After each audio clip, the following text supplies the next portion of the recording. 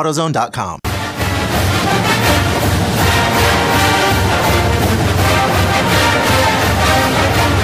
Well, if you're a football fan of this state, you know about the Cardinals, but you also know about the Sun Devils.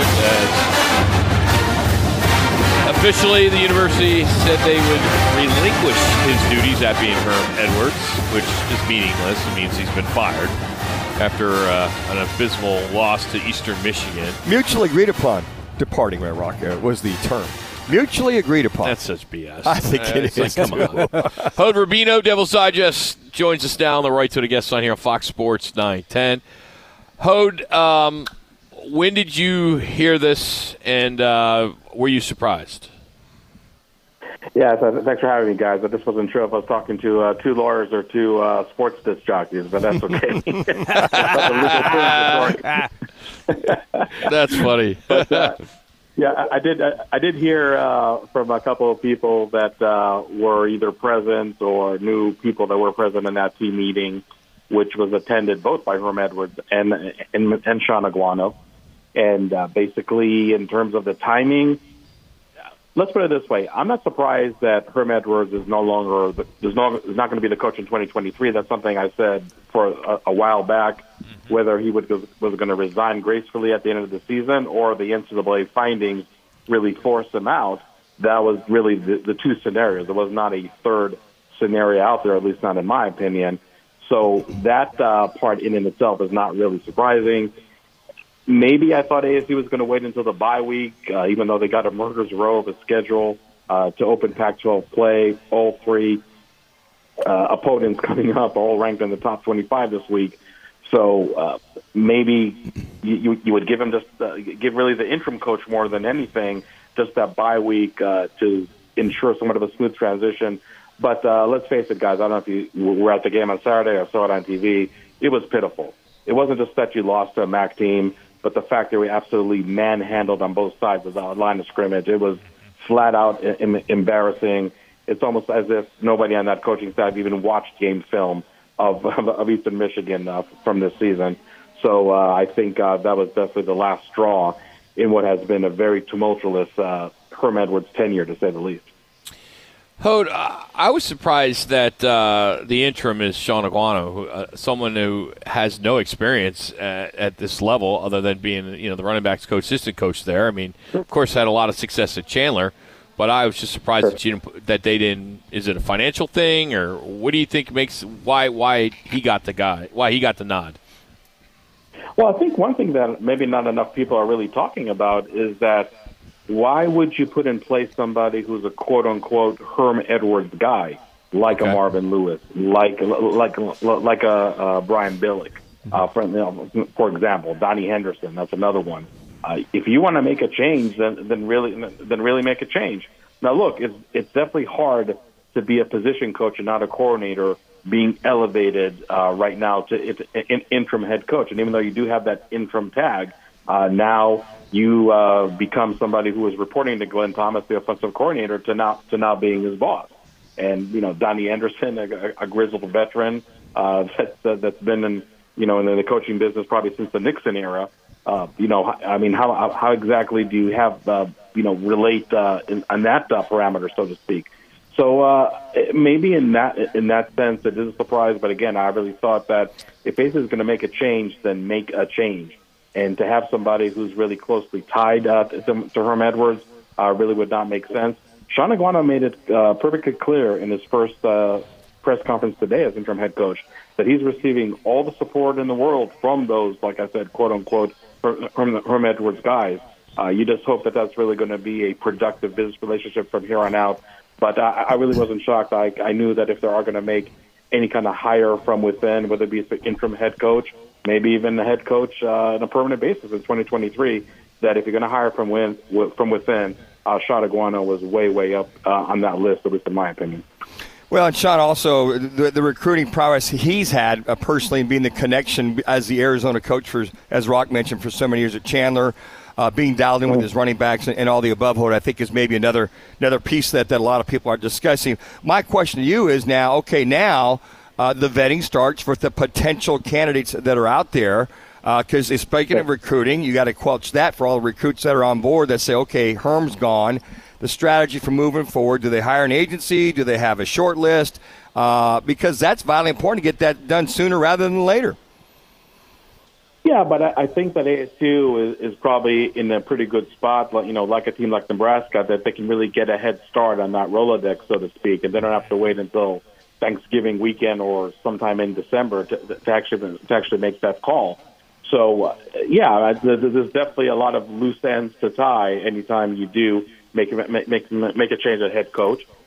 Ray Anderson, ASU's athletic director, said yesterday that Sean Iguano is definitely going to get a fair shot at that position. Now, is that lip service? Is that something that actually has some substance behind it? I guess we'll find out in the months to come. But I think overall that ASU just making the move right now in September versus November, I think they definitely have a good head start on that coaching search. And I don't know if there'll be like an agency involved. I wouldn't rule it out.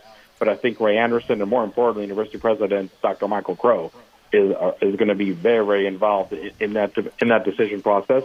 And when it comes to recruiting, I mean, look, it's not that you want to have a recruiting class that's going to have maybe 3 high school guys and maybe 2 other junior college transfers. But I've said, even going back to last year, ASU, just because this NCAA investigation cloud still hovering around above them, they're still going to go heavy on the transfer portal.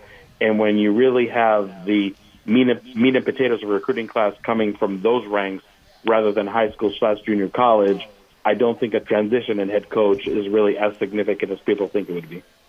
Hode, I'm just curious if you happen to see a video that circulated somewhat last night, and it was Anderson and Crow standing in the end zone as Herm was headed toward the tunnel. Did you see that video? I did see that video, and I think I'm not saying they didn't have any significance in the events that took place, but it is actually a standard operating procedure, for lack of a better term, because that is something that I've seen numerous times, not only with Herm Edwards, but even with Todd Graham back in the day, that he does come and address both Crow and Anderson the minute he exits the field. I can imagine that it was maybe kind of a tense conversation. Herm Edwards trying his best really to plead his case, and then I think maybe the decision was definitely percolating, if nothing else, what probably that conversation took place, and really maybe with how the game unfolded. A lot of people are asking me, do you think it's really Ray Anderson that made the call more than Michael Crow, just because of the close relationship that Ray Anderson has with Herm Edwards? Needless to say, he is the number one reason why Herm Edwards was hired some 5 years ago. I think there's definitely some truth to that.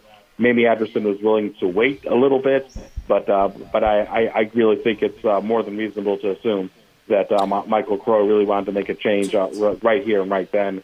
Again, guys, there's just really no way to overstate that embarrassment that was Saturday night in Thunderbolt Stadium.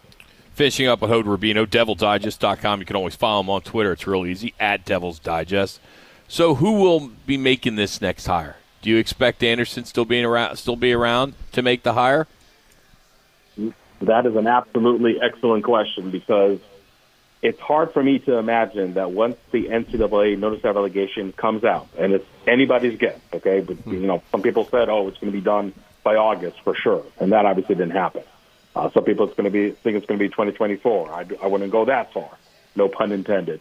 But I think that once the notice of relegation does come out, it really would be hard for me to see Michael Crow just retain Ray Anderson as if nothing happened. I mean, Ray Anderson and Herm Edwards are really tied forever when it comes to this, when it comes to the ASU head coaching position. So if I'm making a prediction right now, and something I went on record before, I kind of doubt that Ray Anderson is going to be at ASU in 2024. So does that make it really hard to hire a quality candidate outside of ASU? Emphasis on outside of ASU? Absolutely. Because one thing head coaches hate the most in college is that they get hired by an athletic director that a year or two into their tenure is gone. and now you have to impress your new boss all over again. And some head coaches are really not interested in going through that exercise. So that's why I think it makes the job search very, very challenging for Arizona State. I asked Ray Anderson flat out, without mentioning the elephant in the room, the NCAA investigation, do you think this job search is going to be much more challenging than it was 5 years ago? And he said it was not going to be. Now, on the one hand, him recruiting Herm Edwards really was a piece of cake. I think that's really overstating the obvious. But nonetheless, I think there's definitely some challenges that do await Arizona State with the tenuous job security of Ray Anderson. So it's really anybody's guess. If Ray Anderson can make a quality hire with the situation being as it is, or do you just go the hire from within route, which really is not going to matter all that much if Ray Anderson is no longer going to be athletic director in a year or two even. So that's really the predicament that our Arizona State faces. I mean, look, it's all nice and dandy that he got national media from coast to coast putting a very glitzy and impressive name of head coaching candidates for Arizona State. But I have yet to see one national media pundit out there talk about the situation with Ray Anderson and his future as ASU athletic director. That is beyond a significant element in this whole job search. It's never quiet there in Tempe, is it, with the Sun Devil athletic program? Always something university. You know what? Yep, it's either always something university. Yep, something. It could be basketball, it could be baseball, right? Football, of course. I'm excited about basketball. Basketball, all right. Well, let's get through the football season. Yeah, right? really, please. Let's at least get to October. Only the third week, man. Yeah, jeez. That's Hode Rapinoe. I'm talking in Tucson right now, right? Yo. Hey, check them out. Go to devilsdigest.com. Speaking of former Sun Devils, Rudy Carpenter will join us next. We'll get his take on Herm Edwards out and Tempe, as well as his thoughts on Kyler Murray yesterday and the Cardinals' comeback win over the Raiders. That's all coming up from CAZ Sports Bar. It's Fox Sports 910.